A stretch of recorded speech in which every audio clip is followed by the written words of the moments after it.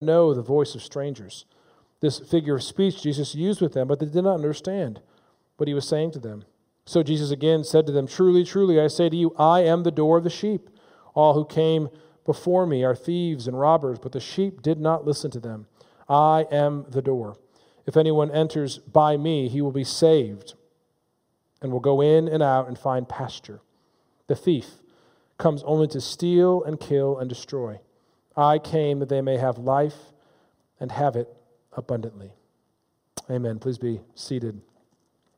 I'm going to have a pastoral prayer now, praying for the needs of our congregation as well as the needs of our world. Heavenly Father, we do thank you that you are a God who hears the prayers of your people. It says in your word that you incline your ear to the righteous. And Father, we know that you hear us because of Christ Jesus shed blood on our behalf. So we come to you in his name, asking you to hear our prayers. Father, we first pray for the needs of our congregation. Father, we pray for Janice in DuPauli. God, we pray for her and Simeon that you give them wisdom as they think through how to care for their family. We pray for Janice's father who is struggling with having this COVID-19, Lord, and the side effects from it. And we pray, God, that you be gracious to him, that you bring him healing.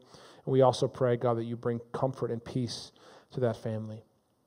Father, we also just pray for all those in our networks of people who have been infected by this, friends and colleagues, in-laws and friends of other colleagues that we may know. We just pray, God, that your hand of grace would be upon all those who are struggling with this virus physically. We also pray for those who have lost jobs. We pray specifically for Stephanie Tinker, God. We pray that you'd help her find new work. God, we pray that you'd be with James Porter, Father, for Jen Gross, and others, Lord, who are struggling, not being able to work because of this virus. Lord, there are myriads of people who have been affected by it, those in so many different fields. We pray your hand of grace would be upon them. Father, we do pray for all those who are shepherding children and their students during this time, our teachers. God, we pray you'd give them strength and wisdom as they shepherd them well during this time, Father, that maybe even deeper relationships would be birthed because of it. We pray for those in the healthcare field, specifically for Amber Hinson. God, we pray that as she goes into work, we pray, God, that you would strengthen her, that you give her endurance and wisdom. Father, we pray that you'd keep her physically safe with not contracting this virus, but we pray that she would be a blessing. Father, we pray for all of us who are dealing with anxiety and fear during these days. We pray that you would give us comfort in your word, and that you would give us a peace that only you can give, that would transcend our understanding. Please, Lord, guard our hearts and our minds in Christ Jesus. God, we do pray for our world. We pray specifically for the country of Spain today, Lord, as the outbreak continues to rise there. God, we pray for our church partner and Peter McNillan, pastor there. We pray, God, that you would bless him and his church. Lord, we pray that you would keep them safe, but also let them be a gospel witness in that land. God, we pray that your mercy would be there. We pray the gospel would bear fruit because of the proclamation of the gospel during this season. God, we also just pray for other churches in our area. We pray for the Dream Center Church today and Pastor Paul Crosby. Father, we pray that you'd give him strength and wisdom to lead his people, young church plant. Father, we pray your hand of blessing would be upon him. And Lord, we pray for our government. We pray specifically for Pastor Trump and Dr. Fauci as they help lead this, and Vice President Pence help lead this task force against this virus. We pray for wisdom there. God, as there have been talks on whether or not to try to open things up for the economy as Easter's approaching, we pray, God, that they would just have wisdom. They would follow your will. Lord, we pray that you would guide their hands. And Father, now as we come to your word, we pray that you would teach us, that you would allow us to see you in the midst of this. We pray that we would see that you are our shepherd, that you are the gate, the door, the only way to salvation. Father, we pray that we would be reminded of how intimate you are with your people, how you know your sheep, how you call them by name. So, Father, I ask now that you would do far more abundantly than I could possibly ask or imagine. I pray that I would decrease and that you would increase, that the name of the Lord Jesus Christ would be heralded. And as I announce your word, I pray that you would preach through me by the power of the Holy Spirit, and that you would allow this message to bear eternal fruit. Encourage your saints, convict those who are lost, and point them both to Christ and the salvation he offers. It's in his name that we pray. Amen.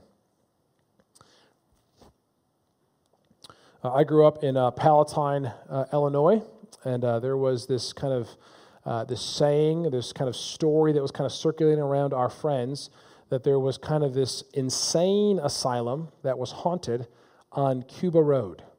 There was this insane asylum that was haunted on Cuba Road, and then there was this maze that this man apparently built for one of his children that he buried in the middle of it, right? Now, these are kind of legends of yore, as you would say. We don't know if this was true or not, but as a teenage boy, you can tend to believe many things. So we decided to go and discover what was in the middle of this maze. So we went there outside of Cuba Road, and we found this maze. It was probably myself and about 15 people. We were not really being very conspicuous. My friend said, Dave, you need to go knock on the door and ask him if we can go into his maze. So I went and knocked on the door and asked him if we could go into his maze. He looked at us and he said, of course not. And he shut the door quickly in our face. I'm sure he may have gotten those requests from children from all the various high schools around. Well, we decided that his answer was not good enough for us. So there was this hedges of maize with bushes, and there was doors at both ends, and they were locked. But on the side, there was barbed wire, and we decided to sneak in the maze. So I led the charge, and I was sneaking in the maze, and I was about to go to the center of the maze and kind of to the point where you're about to be lost, and one of my friends started screaming to be funny, but I didn't know that at the time. I thought something serious was happening. It was late at night, and I was scared, so I ran out of the maze, and I tripped on the barbed wire and scraped up my leg. I was not trying to be a thief, but I was acting like one. I don't recommend those children who are listening to do that, because there was only one way you should have gone in the maze. That was by the door. That was by the gate. But the gate was locked. And anyone who tried to come in from the outside, who tried to climb in the fence, they were thieves. Those were people who were unwanted. Now, I didn't steal anything. I was just being a mischievous child. I don't recommend that. Children, obey your parents. But I have experienced people trying to break into my home. When I was in college, my house was robbed 7 different times. When I was living in Washington, D.C., we had one moment when someone tried to come in through one of our windows, but thankfully they heard the alarm and they ran and they scattered, right? Those of you who have been kind of experienced, those who have been violated from those who were thieves, it creates uneasiness, creates anxiety, creates things that are unsettling. There's a way in, and that's through the door. That's through the gate. There's one way in. If you come in another way, you are a thief. Now, that's really what Jesus is trying to explain today. He's trying to explain there is one way in, but he's not talking about a physical house. He's talking about his house, God's house, his kingdom. There is one way in. And during this whole passage, he kind of talks about 2 different metaphors, the metaphor of the door and the metaphor of a shepherd. He kind of mixes them up a little bit. Those of you who've been following with us in the series of John, we've been looking at the 7 signs of John, then the 7 I am statements of John. We're in the 3rd I am statement, and Jesus calls himself the door. We'll see that very clearly in our passage today. Well, as I want to walk through this passage, I really want to walk through this passage with 4 questions. The first question is, how do you enter? How do you enter? And the picture we have here in the text is the sheepfold. How do you enter in the sheepfold or the sheep pen? So look with me again in chapter 10, verses 1 and 2. Jesus says, "Truly, truly, I say to you, he who does not enter the sheepfold by the door, but climbs in by another way, That man is a thief and a robber. But he who enters by the door is the shepherd of the sheep. To him the gatekeeper opens. Now, if you remember last week, we kind of finished this story of the Jesus saying, "I am the light of the world." And at the end of that discourse, he created, or he didn't create, but he performed a miracle. He made that man who was born blind and gave him sight. And that miracle was a picture to help the Pharisees who were hearing Jesus to understand that they themselves were blind. Well, look with me, just for the context's sake, at the beginning of chapter 9, because this is all one continuous scene. So, at the end of chapter 9, in verse 35, Jesus heard that it was cast out, and having said that, he said, "Do you believe in the Son of Man?" He answered, "And who is he, Sir, that I may believe in him?" Jesus said to him, "You have seen him, it is he who is speaking to you." He said, "Lord, I believe," and he worshipped him. Jesus said, "For judgment I have came into this world, that those who do not see may see, and those who may not become blind." Jesus is speaking to the blind man, and the blind man says, "You have given me sight. I believed." And this man worshipped Jesus. But notice right there, verse 40, some of the Pharisees near him heard these things and said to him, "Are we also blind?" Jesus said to them, "If you were blind, you would have no guilt. But now that you say we see, your guilt remains." So you see confusion and you can see misunderstanding in John. And then the very next thing, you see Jesus kind of giving a teaching about who he is and the gospel.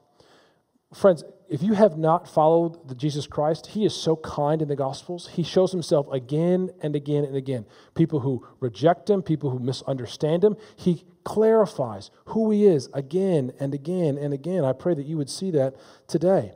But right there in chapter 10, verse 1, he introduces these thieves and these robbers. He says, "Truly, truly, I say to you, he who does not enter the sheepfold by the door, but climbs in by another way, that man is a thief and a robber." Now, thieves and robbers were very common in the ancient world, right? Some towns would have been very familiar with how often they attacked the sheep and stole. Now, remember, in this context of the entire book, the one who's kind of looked at as a thief or as a liar, maybe the one who is looking as one who's robbing God of his glory is Satan. So in chapter 8, you see this comparison of you are a child of God or a child of Satan. Satan is the father of lies. Now, in this context in particular, who are the thieves and the robbers? Well, Jesus is saying the thieves and the robbers are actually the religious leaders. They're the Pharisees who are blind and they're leading people astray. They're more concerned with fleecing themselves rather than using their position to shepherd the flock of God that is among them. We see that in the prophecy in Ezekiel chapter 34. They were not teaching good doctrine. Friends, there are lots of thieves and robbers today who are religious leaders. There's a lot of different religions out there that promise salvation in a way that is not through the one way, Jesus Christ, the door. So religions like Islam, Mormonism, Judaism, Jehovah's Witness, Hinduism, Buddhism, I would say all of these are religious leaders who are thieves and robbers. They are trying to get in the sheepfold. They're trying to get in the house. They're trying to get in God's kingdom another way. And Jesus would call them thieves and robbers. We have false teachers even within our own denomination, our own evangelical circle, who don't teach the whole counsel of God's word. They may teach false doctrine.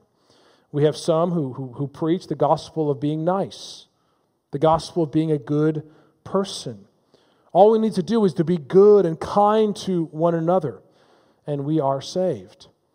Now, I am so thankful for how many stories I'm hearing during this virus of people doing good work, people making masks for those who are in the medical field. Do that. Keep on doing that. Those who are bringing meals to those who are serving on the front lines. Praise God, keep that up. And you're going to find this underlying element that people want to celebrate those things as a way for salvation. As a way, if you do these things, you are going to experience blessings from God. Well, that is not exactly what the Bible teaches. The Bible doesn't teach that if you are a good person, you're going to go to heaven. The Bible teaches that you are not good. Unless you trust in the one good person, Jesus Christ, you will enter in. They are good, but they are incomplete. Or maybe the therapeutic gospel that often is taught in our pulpits, where the fall was really primarily about our failure to reach our potential. And what Jesus Christ did, he came to help us restore and recover our ability to reach and gain our full potential. The cross shows us that we are valuable and can become more than we are, but it's not about salvation from sin and death and hell. Well, friends, we have to be careful for all the different thieves and robbers that are being presented to us. As I said before, Ezekiel chapter 34, 1 through 3, there's a rebuking of the false shepherds of Israel. We would be foolish to think that there can't be false shepherds in the church. We must be on guard. But then Jesus says, who is the shepherd, verse 2, but he who enters by the door is the shepherd of the sheep. Well, how do you know? Because he came in the right way. He came in through the door, through the gate. Well, just as if you have your Bible, you can maybe hold it here, and I'm just going to read a couple verses from Ezekiel 34 and Numbers 27. So I just want to highlight this again about the prophecy that Jesus made that was fulfilled, that Jesus is fulfilling from Ezekiel 34. So it says, for thus says, verse 11 in Ezekiel 34, says the Lord God, behold, I myself will search for my sheep and will seek them out, as a shepherd seeks out his own flock when he is among his sheep and that have been scattered. So I will seek out my sheep, and I will rescue them from all the places where they've been scattered in the days of clouds and thick darkness. I will bring them out from the peoples and gather them from the countries and will bring them into their own land. I will feed them on the mountains of Israel, by ravines and all the inhabited places of the countries. I will feed them with a good pasture, and the mountain heights of Israel shall be their grazing land. There they shall lie down in good grazing land. On rich pasture they shall feed on the mountains of Israel. Now hear these words. I myself will be the shepherd of my sheep, and I myself will make them lie down. I will seek the lost. I will bring back the stray. I will bind up the injured. I will strengthen the sheep. The fat and the strong I will destroy. I will feed them with justice. Do you see that the prophecy Jesus Christ is fulfilling? At the end of Ezekiel 34, you see this even stronger declaration of who the shepherd's going to be. 22 through 24. I will rescue my flock, and they shall no longer be a prey. And I will judge between sheep, and I will set over them one shepherd, my servant David, and he shall feed them. He shall feed them and be their shepherd. And I, the Lord, will be their God. And my servant David shall be a prince among them. I am the Lord, I have spoken. This idea that the good shepherd is going to come, he's going to enter through the gate and lead his people out, is exactly what Jesus Christ is saying that he is doing. So one of the beautiful things of the Bible is how much it's connected from Genesis to Revelation. So if you're here and you're not listening, maybe you're watching at home and you're not a Christian, let me just say this. If you study how many prophecies Jesus Christ fulfills from the Old Testament, it will gain more and more validity about his veracity, about his truthfulness. Jesus Christ is not a thief and is not a robber. He comes through the door and fulfills all the prophecies of old. In Numbers 27, there's this dual prophecy. Moses is speaking here, thinking about who is God going to raise up after him, primarily in Joshua. But Joshua was a representative figure of Jesus and looks forward to the future shepherd. And listen to what Moses said. Moses spoke to the Lord, saying, let the Lord, the God of the spirits of all flesh, appoint a man over the congregation, who shall go out before them and come in before them, who shall lead them out and bring them in, that the congregation of the Lord may not be as a sheep that have no shepherd. That's a huge imagery throughout the Bible. God does not have a people who have no shepherd. Jesus is the long-awaited one. He is the one mediator between God and man, the man Christ Jesus. And it says you can enter God's sheep pen through the good shepherd. Because for him, in verse 3a, it says that him, the gatekeeper, opens. So that first question is, how do you enter? Well, you enter through the door, through the gate. Second question is, how do you follow? How do you follow? This is verses 3 through 5 of John chapter 10. It says, to him the gatekeeper opens. The sheep hear his voice, and he calls his own sheep by name and leads them out. When he has brought out all his sheep, he goes before them, and the sheep follow him, for they know his voice. The beginning of any relationship really begins with a hello. Anytime you meet someone new, it's hello, how are you doing? You learn their voice initially. Well, that hello turns into a voice of comfort. Think about a child in the womb. It's been said that they can hear early on in their development in the womb, and it's often said that you should read to the child. You should talk to the child in the womb. Why? Because they can hear your voice. They recognize that voice. And when a child is born, what happens? They respond to the voice of their parents. Why? Because they know it. The voice has brought them comfort in the womb. They respond to that call. Well, it's very similar here. Those who belong to God hear his voice.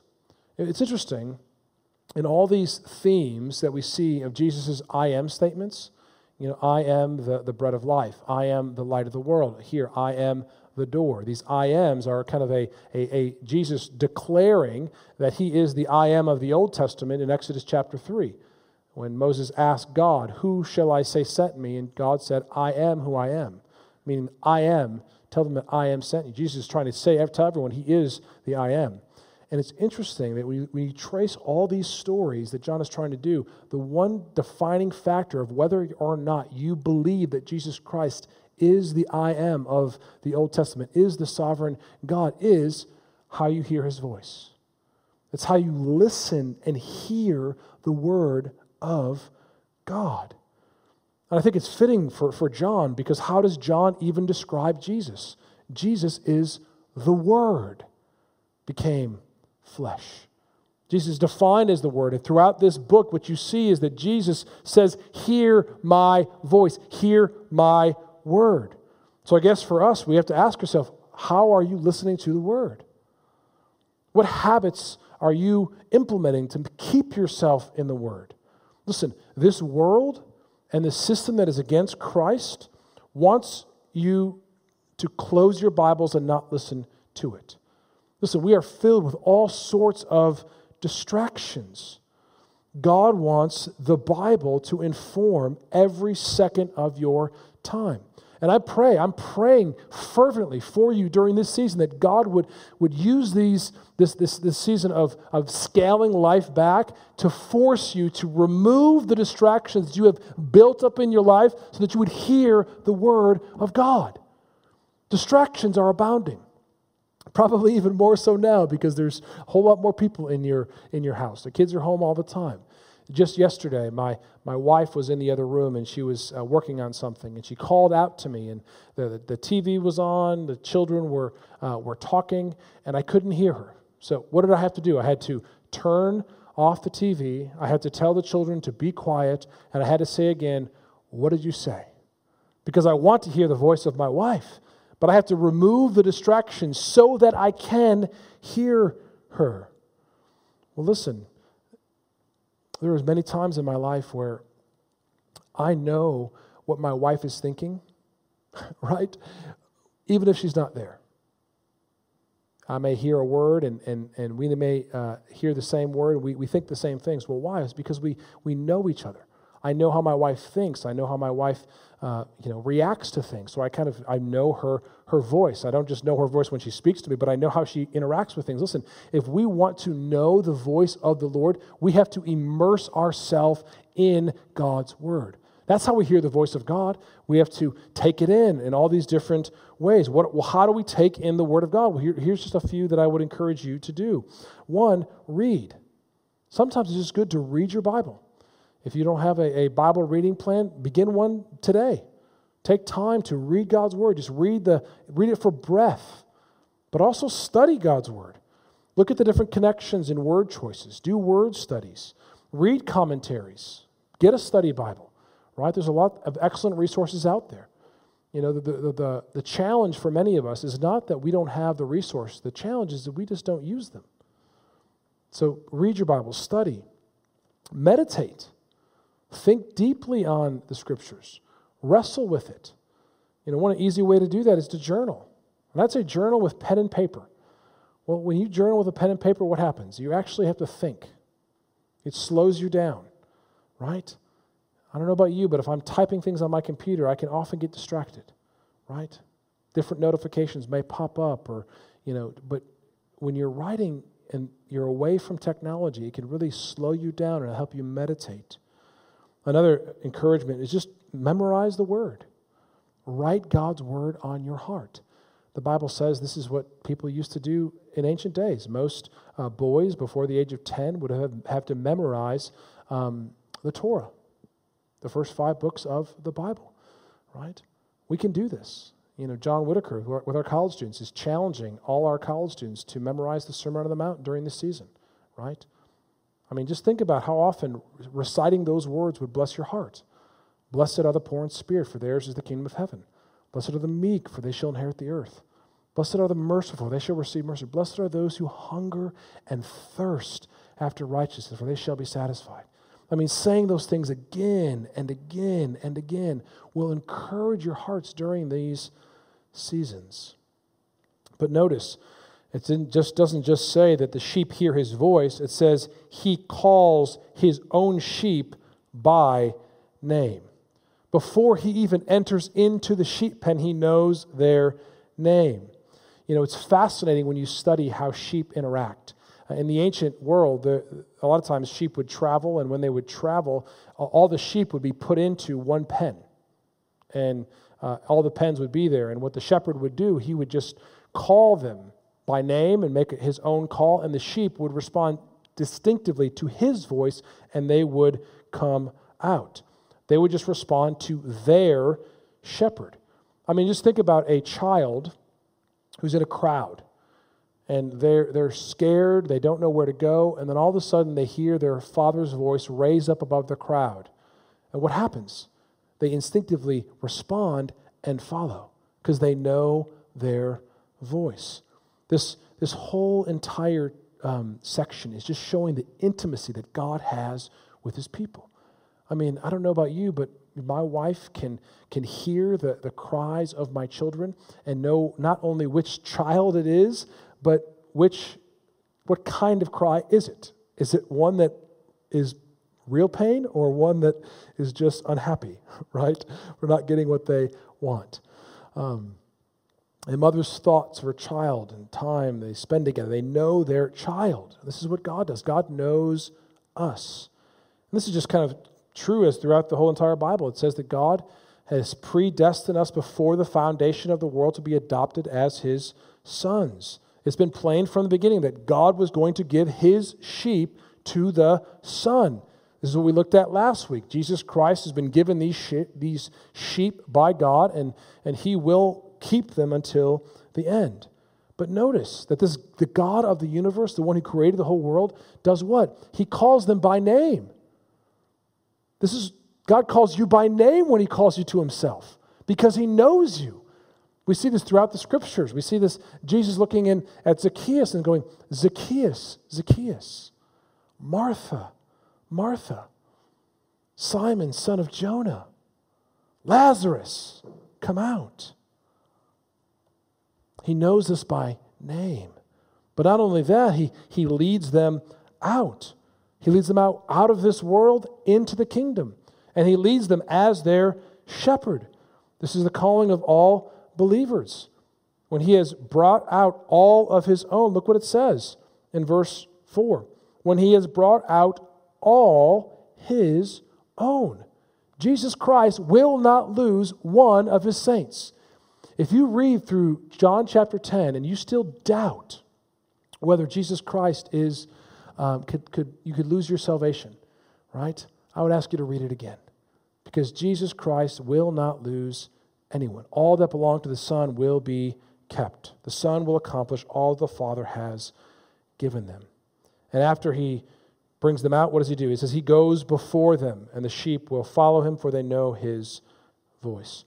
Our shepherd leads us from the front. I pray we would follow his example. The third question I'd ask you is, how do you understand? How do you understand? Or really, I could just ask you, do you understand? Do you understand? This is really verses 5 and 6. It says, a stranger they will not follow, but they will flee from him, for they do not know the voice of strangers. This figure of speech Jesus used with them being the Pharisees from the end of chapter 9, who saw the interaction of the blind man yet did not believe, but they did not understand that what he was saying to them. These imposters try to do the same thing, but they can't.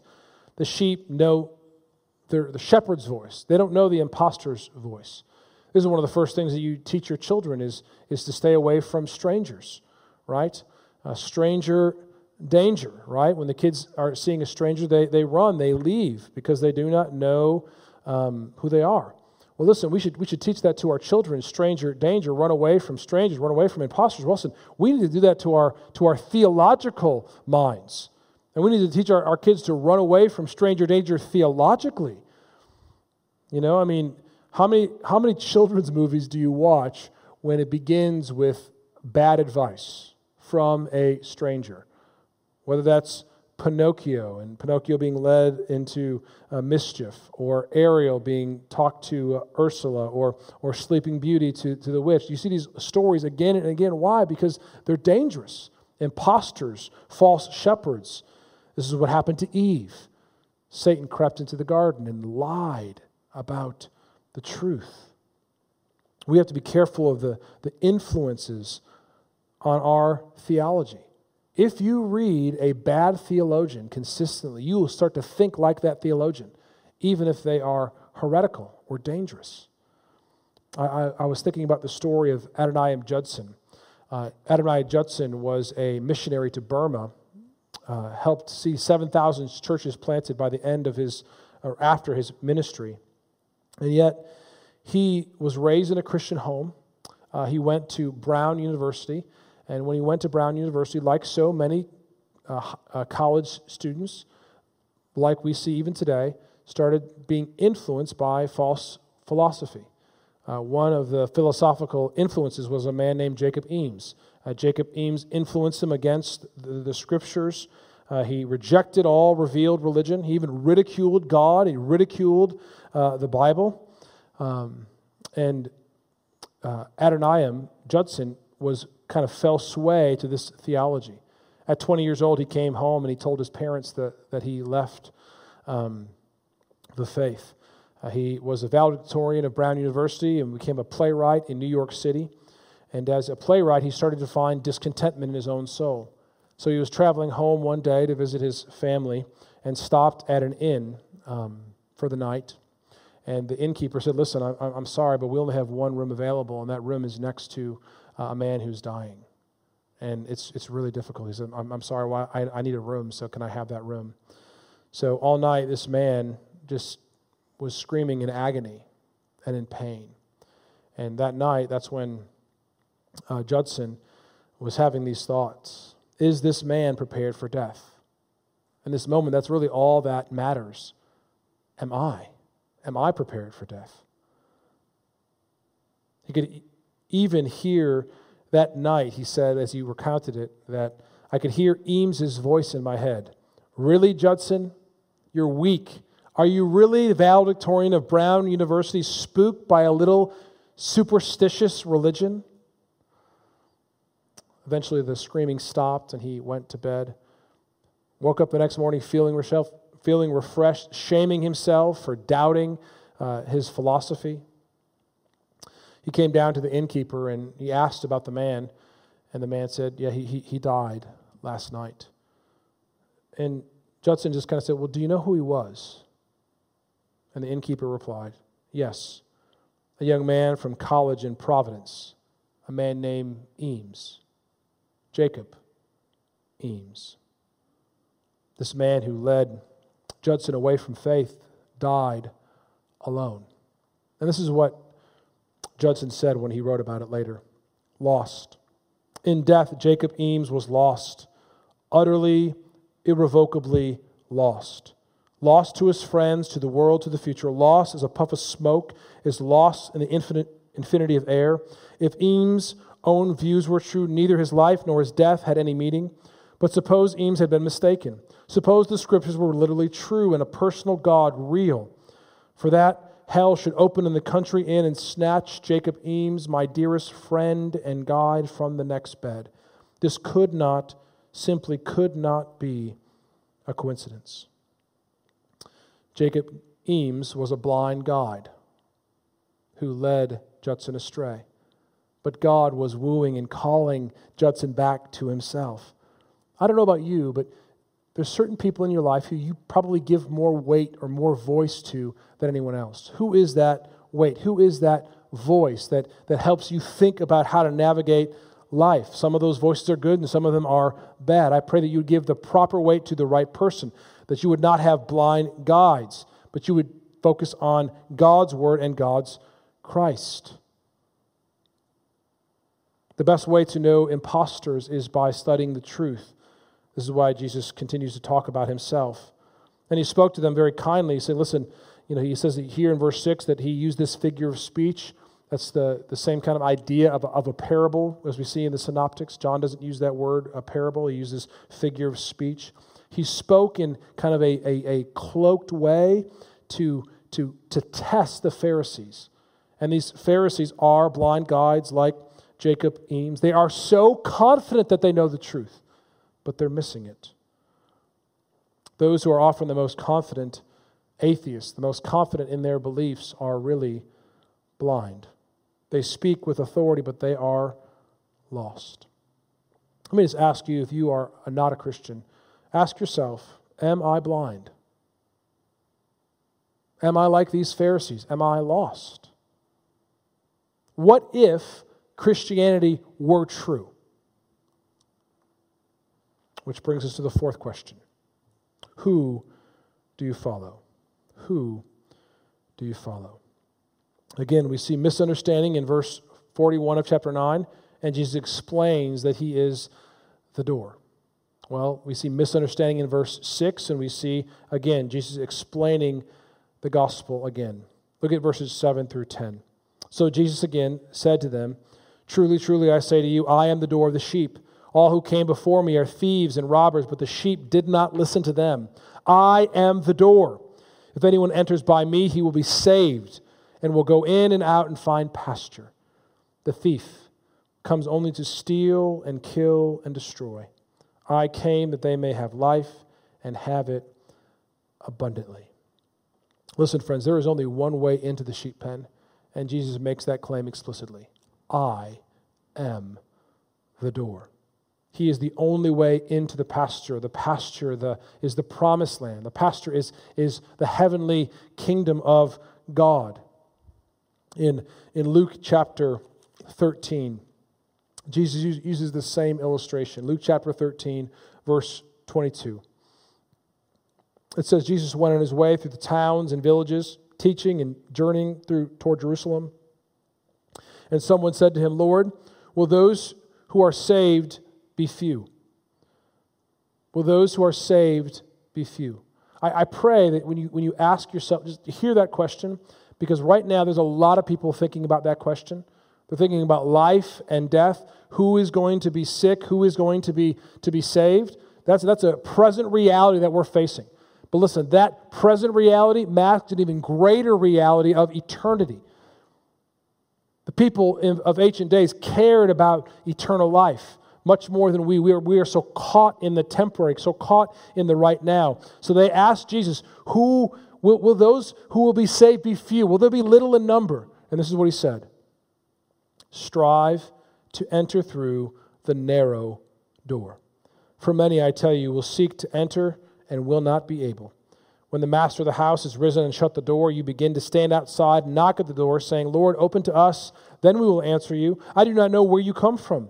Then you will begin to say, 'We ate and drank in your presence, and you taught us in your streets.' But he will say, 'I tell you, I do not know where you come from. Depart from me, all you workers of evil. In that place there will be weeping and gnashing of teeth. When you see Abraham and Isaac and Jacob and all the prophets of the kingdom of God, but you yourself cast out. And people will come from the east and the west, from the north and the south, and recline at the table of the kingdom of God. And behold, some who are last will be first. Some who are first will be last. We want to strive to enter through the narrow door, and Jesus says the narrow door is himself. He says it similarly in the Sermon on the Mount in chapter 7 of Matthew's Gospel. He says, so whatever you wish that others would do to you, also do to them. For this is the law and the prophets. This is the golden rule we're taught in kindergarten. Do unto others as you would have them do unto you. But Jesus doesn't enter there. The very next words he says is, enter by the narrow gate. For the gate is wide and the way is easy that leads to destruction. But those who enter in it are many. For the gate is narrow and the way is hard that leads to life. And those who find it are few. Listen, friends, during this season, what we need to do for one another is we need to call and check on each other to make sure that we're still heading towards the narrow door. I pray that every single one of our members of our congregation would contact 4 to 5 people every single week. I'm so encouraged that when I reach out to people, as I have this past week, I've said, how are you doing this? I'm so encouraged by the calls I've gotten from this person and that person and this person. Praise God for how we are shepherding, caring for each other. Because listen, friends, the road is wide that leads to destruction, and many find it. Our job as church members is to link arms with one another and strive for the narrow gate, to walk obediently and faithfully towards Christ. Now, there's 2 ways to view Jesus' words here in John 10, being the narrow gate, being the door. We can view it as restrictive, as negative, which is probably the way many people read it in our country. Many people look at what Jesus' words and say that's too exclusive. Right? We've been kind of trained culturally to believe in tolerance, that there's many ways to heaven, that if Jesus is the door and everyone else is wrong, that is bigotry. How could you think or say that? Well, you could look at it negatively, but you could also look at it positively. We're hearing lots of statistics every single day, and you could look at some things positively or some things negatively, depending on how you look at these statistics. Jesus is the same way. You're going to look at it negatively. That's so restrictive that Jesus is the only way. Or you could look at it positively.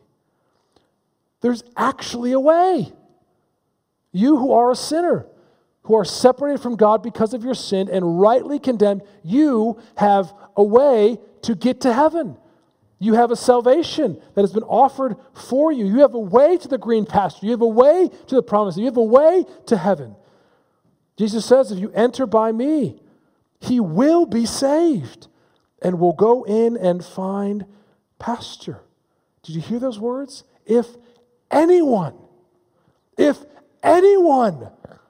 enters by me, he will be saved. He will go in and find pasture. Listen, friends, if you are worried about your life, if you are worried about your eternity, I pray that you would come to Jesus. It does not matter what you've done. It does not matter how sinful you are. If anyone enters by Jesus Christ, you will be saved. So how do we enter? How does this coming through Christ? Well, we repent and believe. We turn from our sins and we trust in Christ, his death in our place on the cross, and his resurrection from the dead. You and I are sinners, and our sin needs to be paid for. Therefore, God sent his son, Jesus, to pay for it on the cross.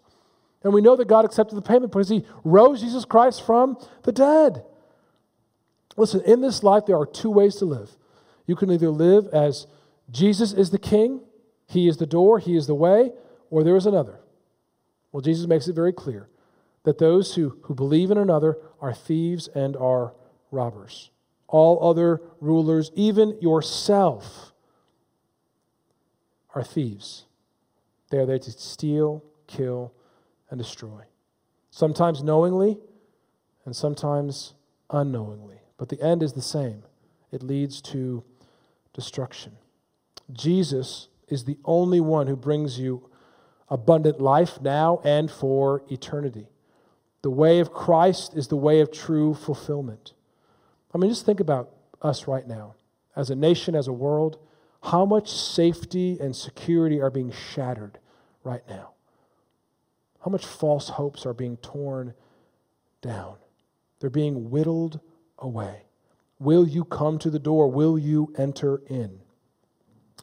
Now, I know that many of you are sports fans in our congregation. I know I am. And this past week should have been the start of baseball season, opening day.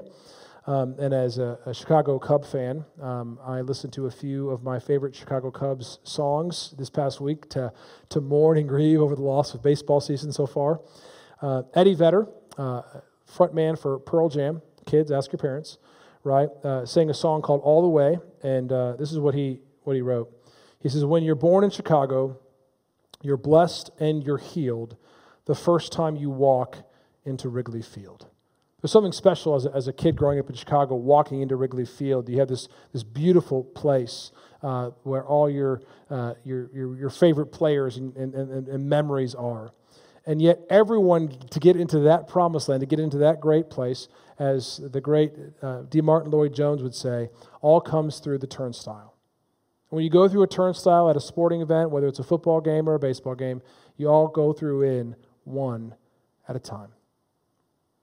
There's only room for one. There's only one way in. You can't take anything with you, no other philosophies, no other hopes of salvation. This turnstile communicates that you believe fully and wholly in Jesus Christ. Friends, Jesus Christ said, I am the door. If anyone enters by me, he will be saved and go in and out and find pasture. Every person must believe for themselves, for every person dies for themselves. Friend, will you believe that Jesus is the door? I plead that you do and you walk through it. And friends, if you have gone through the door and you are in Christ Jesus, let me just say this to you. You are already in the sheepfold. You are already in the sheep pen. You are already God's house. You are already part of God's kingdom. He has given you safety and protection. Read the second half of Ezekiel 34 as this prophecy is fulfilled. You are safe. You have been provided for forever. He is a faithful Savior and He is a good shepherd. He will lead His sheep, but we must follow His voice. In the midst of all that is going on around us, we need to show the world that we have a good Savior by trusting His voice, by submitting to Him, and walk in faith and not fear. Showing the world that our shepherd is a good shepherd and is trustworthy. So let us point people during this season to the door, that they may have abundant life and peace with God that only Christ offers. Let's pray. Father, we pray that we would believe that Jesus Christ is the door, the only way to salvation, and that by believing we may have life, abundant life, in His name. We pray this in Jesus' name. Amen.